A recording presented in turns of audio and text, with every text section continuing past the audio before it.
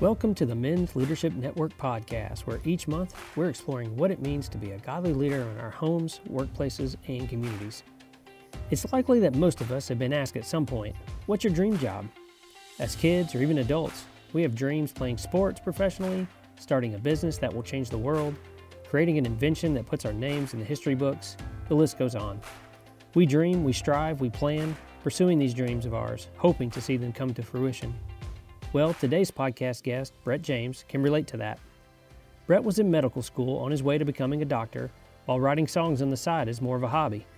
He was a dreamer, but he also wanted to pay the bills and be able to provide for his family. So when his songs started getting noticed and picked up by well-known artists, he realized that this hobby may actually become a dream fulfilled.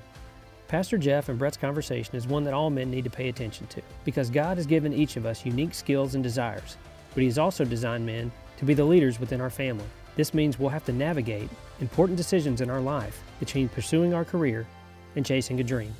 And now, here's Pastor Jeff. Hey everybody, welcome to Men's Leadership Podcast. We are so glad you're joining in today. And man, we are blessed as men, just be living our lives for the glory of God. And I'm just so grateful for you. And I am joined today with one of my best friends in the world. And I love this man. And his name is Brett James. And he is an incredible songwriter. He's an incredible man. And I'm just so thankful that he's here today. So, Brett, thanks for joining in. Wow, what a thrill to be here, Jeff. Well, I tell you, I don't get to sit down with Hall of Famers very much. But Brett went into the Songwriter Hall of Fame in Nashville. And to go into the Songwriter Hall of Fame is a big deal. And when you have 27 number one hits, you're like doing something right. So it's pretty amazing. So I've been blessed for sure. Yeah. Blessed for sure on that end of things. Well, Brett and I've been friends. We went to Baylor together, so we've been friends a long time. I did the math this morning, my friend. 36 years we've known each other. Isn't that crazy? That is Not crazy. that we're old, but No. we have known each other for 36 years. 36 years. Holy cow. You can strike that on there. Yeah, But well, it's let's like not 20 count years. that. 20 years. So, yeah, we've been through a lot of life together, but it's been awesome. So tell us a little bit about you and a little bit about your family and career, those kind of things. Sure. My name's Brett. I grew up in mostly Oklahoma, Missouri. Grew up in a Christian home, went to Christian High School, Christian Heritage Academy in Del City, Oklahoma. Salute. Then I met you at Baylor in 1986. Wow. We went to Baylor together. And after that, I went to a couple years of med school and got offered a record deal. It's a very long story, but I got offered a record deal and moved to Nashville in 1992. So I've been here. This is the 30th anniversary of moving here. Crazy. I'm very blessed. I'm married to Melody. We have a blended family. I have 4, and she has 2, and they're all older now. The youngest is 18. The oldest is 25. So we're in that stage of life, watching kids get engaged and get married and all that good stuff. So it's a lot of fun. Man, that's awesome. Yeah. That's awesome. And you're a great dad, too. I'll just tell you. Thank you, brother. Yeah, Thank it's you. fun I'm blessed to have great kids for sure. Hey, tell us about going to the Songwriters Hall of Fame. I mean, like, that's pretty awesome. I mean, tell us about that experience. Wow, it's kind of surreal. You know, it's not like I don't think I knew there was a Songwriter Hall of Fame. I know I didn't until about 5 years and living in Nashville. And I remember I went to write with a couple of older guys, and the guy that had set it up for our co-write that day was like, they're both Hall of Famers, so bring your A game or whatever. And I was like, Hall of Famers, what's that even mean? So you kind of It's like a football Hall of Fame. Yeah, exactly, baseball. exactly. At that point, I think no one had ever paid any attention to my songs. I wasn't having any luck, and I was like, how do you go from that to someday getting in the Hall of Fame? And so.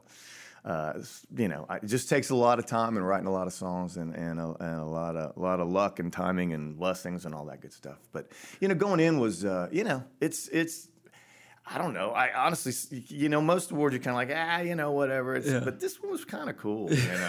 We had our brothers in from Texas and Colorado, and you invite your family and your friends, and you put on tuxedos, and it's a pretty fancy deal. So it was really a thrill to go in this year. It was a really great show. They had 2 classes because of the pandemic go in, so I got to go in with Amy Grant and Toby Keith and some fancy people, and it was just a fantastic night.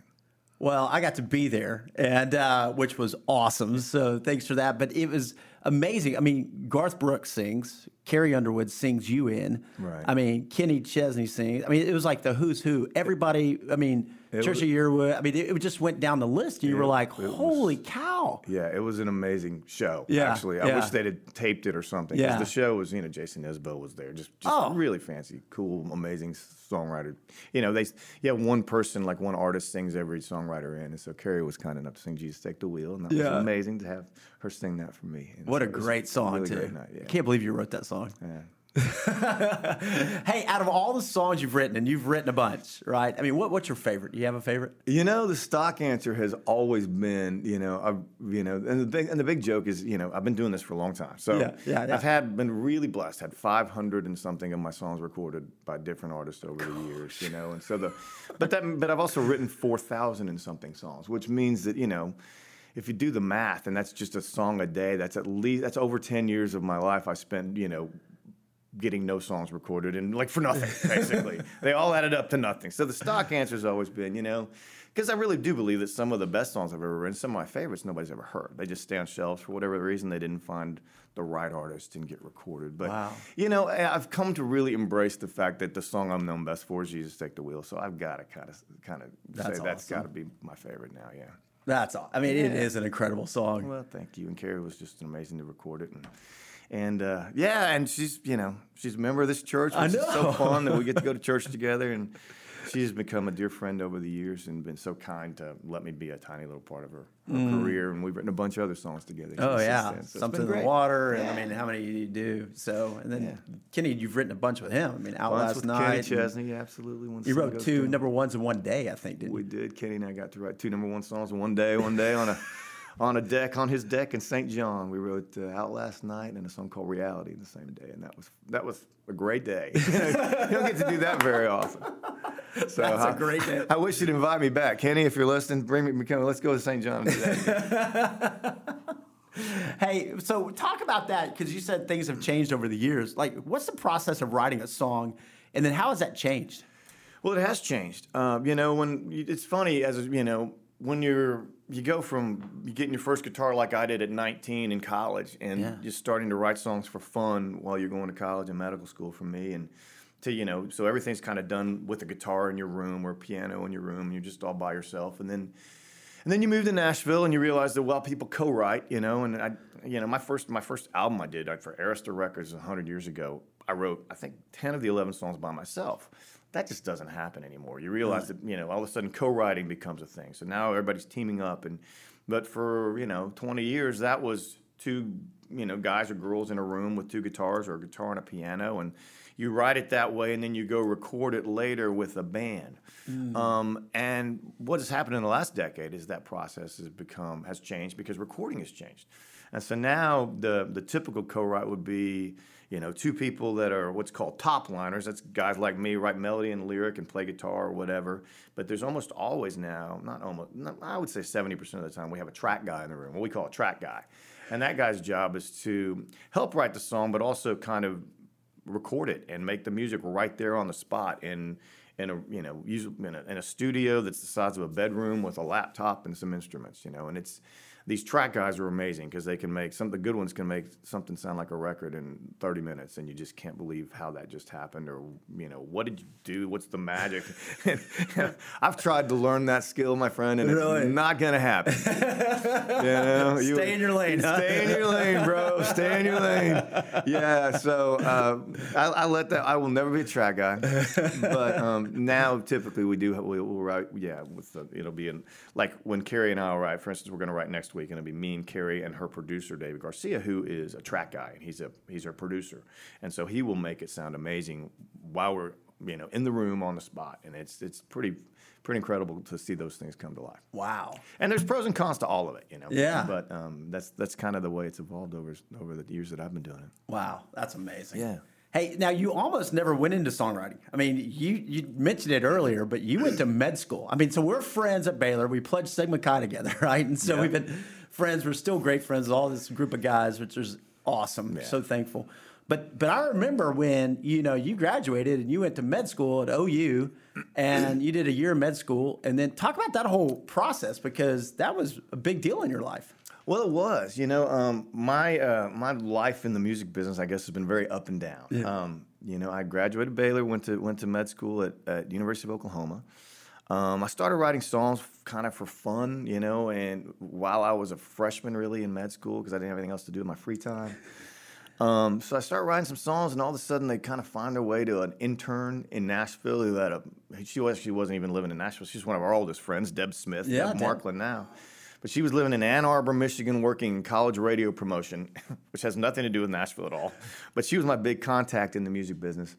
Long story short, I sent her some songs, and her boss was a big deal and thought I could be a big deal. And next thing you know, on spring break of my sophomore year, I'm in Nashville and meeting with record labels. And all of a sudden, the biggest record label, my third day in Nashville, offers me a recording contract. Arista Records, they were a big deal back then. And so I was kind of like, well, I don't know. I'm in medical school. Let me think about this. So I finished that year, took my board exams, and moved to Nashville. Threw the stuff in my Datsun. I didn't have a Nissan. The Nissan didn't exist yet, or maybe they did, but mine was a Datsun. My Datsun Maxima. Drove to Nashville, thinking I was gonna be able to figure out my life in a year. Thinking I'd find out whether it would work for me in a year, and realized that it moves much slower than that in Nashville. So after a year, I decided things were going well enough. I stayed. I was supposed to only get a year off of med school. Stayed in Nashville. Proceeded to fail miserably for the next, 6 or 7 years as a recording artist. I had, you tell your friends, well, I got a song, I got an album coming, and it's in Walmart for like a week, and then they're like, what happened to your album? It's like, it didn't work. So I really did fail miserably as a recording artist during the most of the 90s, from about 93 to 97, I guess, 98. And and came to a point, honestly, where I almost had, I don't know that I had a panic attack, but if I ever have had one, I had one day in White Bridge Road, Target. Yeah. I had been in Nashville, and when I came to town, everybody thought I was going to be Garth Brooks. So I was making great money, and, this is good. I'm set up, and I'm getting treated like I'm the next Garth Brooks. So everybody's, wow, this is fantastic. I'm getting to go to the fancy parties and hang out with the fancy people. And all of a sudden, 5 or 6 years later, I lose my record deal. My publishing deal, my income got cut by 2/3. Wow. And I was like, and I had 2 babies. I had a kid 2 and a kid 1. And I was like, wow. What do I do? I'm not sure what to do with this. The whole, and for most of your listeners are probably not old enough to remember, in the late 90s, Nashville took a nosedive. The country music business took a nosedive. We went from about 1,200 full-time songwriters to 200 in a matter of about 18 months. And I was like, I need to feed my kids, and I'm not sure that the music business is the way to do that. So I literally was standing in Target on White Ridge Road one day, and I was looking at a pair of, kids' little, size 1 tennis shoes that were so cute for one of my babies. And I think they were $12. And I was like, man, I'd love to buy those for my kid, but I can't afford them. And I don't want to live like this. I've got to figure something out. And so the only thing I'd ever done, I'd never had a real job. I'd gone to school, and I'd, been a songwriter or a wannabe recording artist. So the only thing I knew how to do was I snail mailed. This is before email. I wrote a handwritten letter to the dean of the med school at Oklahoma and said, I was supposed to get 1 year off. It's been 7.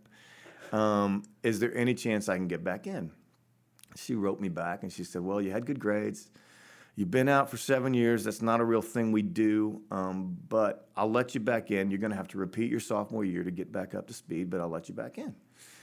And for me, that was a huge weight off my shoulders, because at that point in my life, I had sort of I pretty much given up the dream of music. I was like, and I was fine with that. I'd come to Nashville, had my opportunity, had my chance. I was like, okay, that's not in God's plan. I should, God's taken me elsewhere, and that's great. But at least if I go finish med school, I was 30 years old at the time, so I'd have been like 35, 6, 7 before I'd actually been practicing medicine, right? But at least I knew someday I was going to have a job that would hopefully be able to, feed my kids and help them get through college someday. And that's all that mattered to me at the moment, And so I was really thrilled to go back to med school. So I did. I put my house up for sale in Nashville, went and stayed in my parents' house in Oklahoma City while I started back to med school for that year. And that's when, for me, God really had other plans. I started med school on September 1st. Up to that point, in 7 years in Nashville, I'd had 2 kind of minor recorded cuts, songs recorded by other artists, because I really hadn't been trying to do that. But I still had a publishing deal.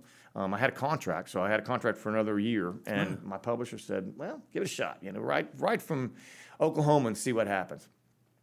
And really long story short is September 1st, I started med school. And September 4th, Faith Hill cut one of my songs on her Breathe album that ended up selling 8 million copies. And then in the next 9 months, while I was back going to school every day, I had 33 more of my songs recorded and had 5 top 10s on the radio in 9 months. It was kind of like God saying, wow, man, you're not supposed to be a doctor. I don't know. I think I was going like God knew what a horrible doctor I was going to be, and he was like, I got to do something radical to stop this. This man cannot be in charge of people's lives. This is not something I can let happen. So for whatever reason, God literally just, I couldn't have dreamed up 33 cuts and 5 top 10s. No. That would have been a nice 5-year run, and it happened in 9 months. Wow. And so. The end of that long story is that after 9 months of being a sophomore again in med school and taking my sophomore exams again, I went back to the same dean of the med school and had to walk into her office and tell her I was quitting after she had done all this, pulled strings and all that. And so what I did was I had the songs that I had recorded on a sheet of paper. They were typed out. And I walked in. I said, "Okay, so I know you pulled a lot of strings to let me back in, but I kind of slid the paper across her desk, and I said, but here's what's going on with my music career." And I had no idea, but thank God she ended up being a big country music fan. I didn't know this, so she looked at the list. And she's like, "I know that song. I love that song. That's a great song." And she looked across and she says, "You have to go do this." I said, "Well, thank you." And she goes, "But you can't ever come back." That's it. That was the end of my medical career right there. And that's been, that was in the year 2000, so 21 years ago. And then, God's just blessed my songwriting career ever since. Oh, man. So yeah. That's been the journey a little bit. Yeah. That's incredible, Brett. Golly. I mean, praise the Lord. Absolutely. Yeah. Like I said, I think the people who would have been my patients are the ones who should be praising the Lord. Probably is the ticket. Hey, we'll talk about this because right now we're kind of seeing the great resignation that's happening out there. A lot of people kind of quitting their jobs after COVID and trying to figure out really meaning and purpose for their life. What advice can you give to men about finding that right job and even finding purpose in their career? Just my experience. Yeah. And it leans back on that panic attack I had in a Target. Yeah. Is that God will take care of that for you. God will open those doors, close the windows, do whatever, he needs to do to put you in the right spot. And the other thing that I also learned from that experience from me is that, I was willing to do anything. I would have sat behind a desk all day and in a coat and tie joyfully in order to provide for my family. And for me, that was a huge lesson learned. Not everybody is meant to be a pro basketball player, and I'm certainly not, or a pro football player, or have some kind of rock star job. I've been lucky that songwriting is a pretty cool job, but not everybody's meant to do that. But we are meant as men to provide for our families. Yeah. And I think that I don't think finding meaning in your job is necessarily the end all be all. I think finding meaning in life is, and I think some of that happens outside your job. And I think that you can find meaning in any desk job, the most menial task. Hopefully, if it's done to the glory of God, you can find meaning in that. And that would be what I took from that was learning the lesson that whether or not I'm a songwriter or a garbage man, I don't care as long as my kids are fed, and there's nothing wrong with being a garbage man, by the way. Yeah. But that was for me the lesson that I learned in that whole experience was that I need to do whatever it takes to provide for my family, and and I do think that because I think that some, especially in my business, in the music business, I've seen way too many people hang on to it too long. and they drag their families through it. You know, if it's not going to work, it's not going to work. Try something else. That's okay. Yeah. You know, 'Cause you didn't lose just because like for me, you know, I wouldn't have considered myself a loser because I went and did something else. I gave it my shot. I tried to chase my dream. If it hadn't worked out, that's fine. Yeah. So it's okay to chase the dream, but if the dream doesn't chase you back, it's also okay just to decide that, you know, I'm going to go do whatever it takes to feed my family. And so that's kind of, I know that doesn't really answer the whole meaning question, but no. But for me, that was my experience, and that was a big lesson that I learned, that I don't have to be a rock star songwriter to have purpose and meaning in life. You know, and it just you know, whatever God places in front of me to do, to take care of myself, take care of my wife, and take care of my kids, I'll do it. Yeah, that is great wisdom for guys, and that's our call. You know, is to take care of our families and to provide and to love and to nurture and and I think sometimes we try to find our identity in our job, and our identity is not always in our job. Our identity is in who we are as men and who we are in Christ, and then that call to take care of our family. And that moment you had there at that Target on White Bridge Road, I know exactly where that Target is. I could just imagine God really gripped your heart, you know, and you figured out, here's what I'm living for, you know. And that everything changes, you know, and as you know, it all changes when you have kids. Amen. I mean, that's just for me anyway. I mean, it's just the reality of the situation. You know, you know, when you're young and newly married, I mean, you know, you can live in a garage apartment and it doesn't matter, and you can be blissfully happy. But all of a sudden, you get kids and you go, "Wow, I got to put clothes on them. I got to feed them. They got to go to school. Okay, this is a game changer." And you know, and that's what God's called us to do, is raise our children. Yeah. So that was for. Hey, talk about that for a moment, because you are a great dad. I mean, I've been able to watch you. I've been in the hospital when your kids have been born. I think you were there for all four of them, Jeff. I've ever tried to pick a name out for Preston. Out of a book. That's my oldest. My oldest son is Preston, and Jeff was there when we pulled his name out of a book. I remember that. It was great. But how do you have time? You know, you've got 4 kids, now you got 6. I mean, like, how do you make time in the middle of this successful career to really be the dad that you feel like you're called and created to be? Well, I don't know if there's a great answer to that. For me, it's just priorities. You know, I mean, it's just priorities. You know, I like hanging out with my kids. I always have. You know, when they're young, we all know that's a full pull. You know, I mean, I can remember I used to drive home, and I used to drive home from work. You know, and you get home and. You know, and that was the easy part of the day. And I just remember walking up to the front door of the house and, you know, taking a deep breath and thinking, okay, I just got to make it to bedtime. You know, I just got to survive. And it's not surviving because you love it and you enjoy it, but it's just when they're young, it just requires so much energy. Oh, yeah. You know? And so that's why God gives us kids when we're younger. That's for sure. Yeah. But I think it's just priorities. If you prioritize time with your kids, then that is, that's where it all comes back. That's where all the blessings come, in my opinion. You know, and then they get to be my kids' age, and your kids are a little younger than mine, but. You know, and you go from them chasing you around one time to you chasing them around one time, and that's where I am now. You know, I got one living in Houston, one in Atlanta, and I'm just like, hey, make time for the old man over here. You know? But what I will say for me, it's been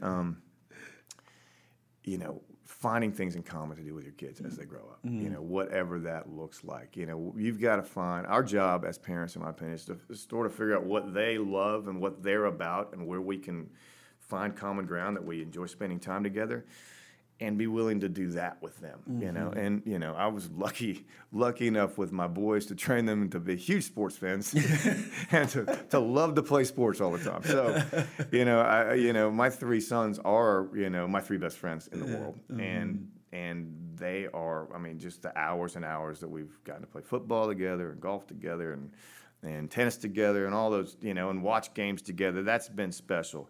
Daughters are a little bit different, because it's a little harder. I only have 1 daughter, and she's my favorite girlfriend in the world, I should say. She's just so awesome. But they're a little bit more challenging to find. She doesn't do sports. So we find other things to do. And I think as they grow older, you said this a million times, and I know you do it really, really well. Is you have to date your daughters. You really do have to, as a dad, you have to date your daughters. You have to find time and say, hey, let's go on a date so I can actually sit and spend one-on-one time with you, hearing about your life, and you tell me what's going on and what how to I need to know about you. And I think that's what daughters need more than anything, and just stupid unconditional love. We all know that.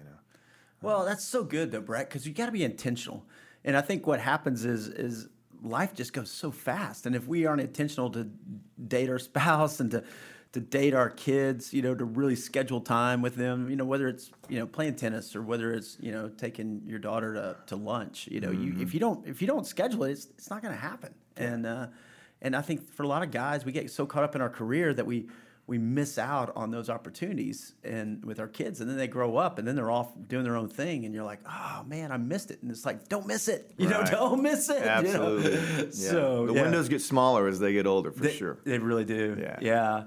Hey, talk about your own personal faith journey and like how it's impacted your career and even your family. Well, I grew up in a Christian home, which is the greatest blessing ever. My parents became Christians when I was about 10. I became a Christian when I was 12. And I think that foundation changes everything. Yeah. It puts you in church. I mean, I grew up in the Southern Baptist Church, so we were in church Sunday morning, Sunday night, Wednesday evenings. I went to a Christian school. I mean, there was choir practice on Tuesdays, and I'm sure there was something else on Thursdays. And so, so youth group and church was, the end all be all growing up, and that's such a great way to grow up. It just is, because you're surrounded by, positive influences and positive peer groups that constantly are pushing you back toward God as opposed to trying to take you the other direction. And my kids, I've been very blessed with my kids that they've all gone to. This isn't a plug, but they've all gone to Brentwood Academy, and that's a Christian school, and that has meant the world to my kids. And because I would say that I'm an incredibly flawed parent, but that school has really helped parent my kids in an amazing way. And it doesn't take a Christian school to do that, but it takes a Christian environment to do that. It takes a Rolling Hills youth group. It takes a great youth pastor and just a group of friends that you can find that in church. You can find that in Young Life. You can find that in camp in the summer. I think whatever those situations that our kids can be in is so important. Yeah. And from my life, that's just been the story of my life, that I've had friends like you. Who bring me back when I've gone to the edge of multiple times, and friends like our brothers that that are from college, and I've got some others that are always there for me when I want to go be an idiot. They kind of throw that rope and, hey, dude, you're being an idiot. And I think that men especially, we need that, and we need to hear it in just kind of those terms. Yeah. Sometimes it's okay to say to a brother, bro, you're screwing up here. Yeah. You need to get your act together. And I think that, you've said that to me, and I appreciate that. And I think that just as men, we need to hear that. And so I think that's kind of a big part of the Christian walk, is the Christian fellowship that we find, and the people that put you around. Yeah. Oh man. Yeah, you're spot on. And I'll just encourage any guys out there who are listening, man, just get in church, get your kids in church. Man, it just makes such an impact and such a difference. And don't go alone, man. Yeah. Find some brothers. Who will walk with you. So, hey, what's the best advice you've ever been given? Man, that is a tough one for me, because I've never been it's interesting. I thought about that. You actually were kind enough to send these questions to me yesterday. So these are softballs, guys. I knew these questions were coming. But I literally thought about that this morning, and it's interesting because it most of the time you think about advice and it comes from your dad. Yeah. And you knew my dad, and I was lucky enough to know your dad and still know your mom. My dad was I think like you, my dad was my hero. My dad was the greatest guy I ever knew. But he wasn't and he was a doctor, And he passed in '07 of cancer, and I think there were 1,500 people at his funeral. He just influenced so many people through church and his medical practice. He was the kind of guy that he loved, he was old school. He would deliver the babies and take care of the grandparents and everybody in between, that kind of old school doctor. But he was not an advice giver at all. Which is interesting, and I've thought about that a lot because I'm not an advice giver to my kids either. Some dads, and I wish I were one of them. We got a buddy, Rick Welday. I always want Rick's advice because he just gives the best advice. And he does it to his kids, and I'm like, I wish I could be like that. But my dad was not like that, and my dad was more. He was an example giver, and that's kind of. Because I really can't think of one piece of advice that he ever said to me, but he lived in such a way and loved everybody in such a way that was the way he gave advice. And so that's when I think of the best advice I've ever given. I would say watching my dad live, whatever that means. That's good. Yeah. Wow, that's strong. Paul writes, right, follow me as I follow Christ. And man, that calling for us to live that kind of life where people would look at us, and that's powerful, So, hey, just give us 2 takeaways. It's the beginning of a new year, right? This is January, 2022. Give us a couple of takeaways on finding your dream and just prioritizing your family in the middle of it all. I think of finding your dream. That's such a great question. Finding your dream. What does that look like? I think. My thoughts are, don't be afraid to think outside the box. For me, it literally meant leaving something that most people think is a pretty stable gig. I was lucky enough to get into med school, all that kind of stuff. And for me, I was like, I'm going to pick up a guitar and go try this, if you do have a passion that you can turn into a job, that's the greatest thing ever, right? But it doesn't have to be that either. And so, I think we talked about that a little bit about finding your dream. It's more about living the life you want to lead more than it is necessarily the job that's going to make you happy or the XYZ that's going to make you happy. You can live the life that God wants you to live that is your dream life, kind of doing almost anything to make money, I think. So, that would be that. What was the second part of that question? Yeah, and then how do you prioritize your family in the middle of it all? Well, I think that's just... I don't know. To me, that's always just been obvious. I think family is everything, and your kids are your life. And I think that I think all of us have to realize that career is such not a big deal in the grand scheme of things. For me, anyway. I think it's awesome to have a great career, and I respect the guys that have bigger ones than I'll ever dream of. But I just think that in the grand scheme of life, I think that career is just a small part. And I think that we have to, compared to your kids, career's nothing. That's all I'll say. It's not even a thing. And it doesn't, God doesn't really care what you do to make a living. Really, maybe he does, maybe he doesn't. But God cares about how you love your kids. And, I think loving your kids, your spouse, the people God puts in front of you every day is what we're here to do. And so I think that's a pretty easy one to prioritize. Awesome. Wow. There's a lot of great meat right there. Hey, last question. What do you want your legacy to be?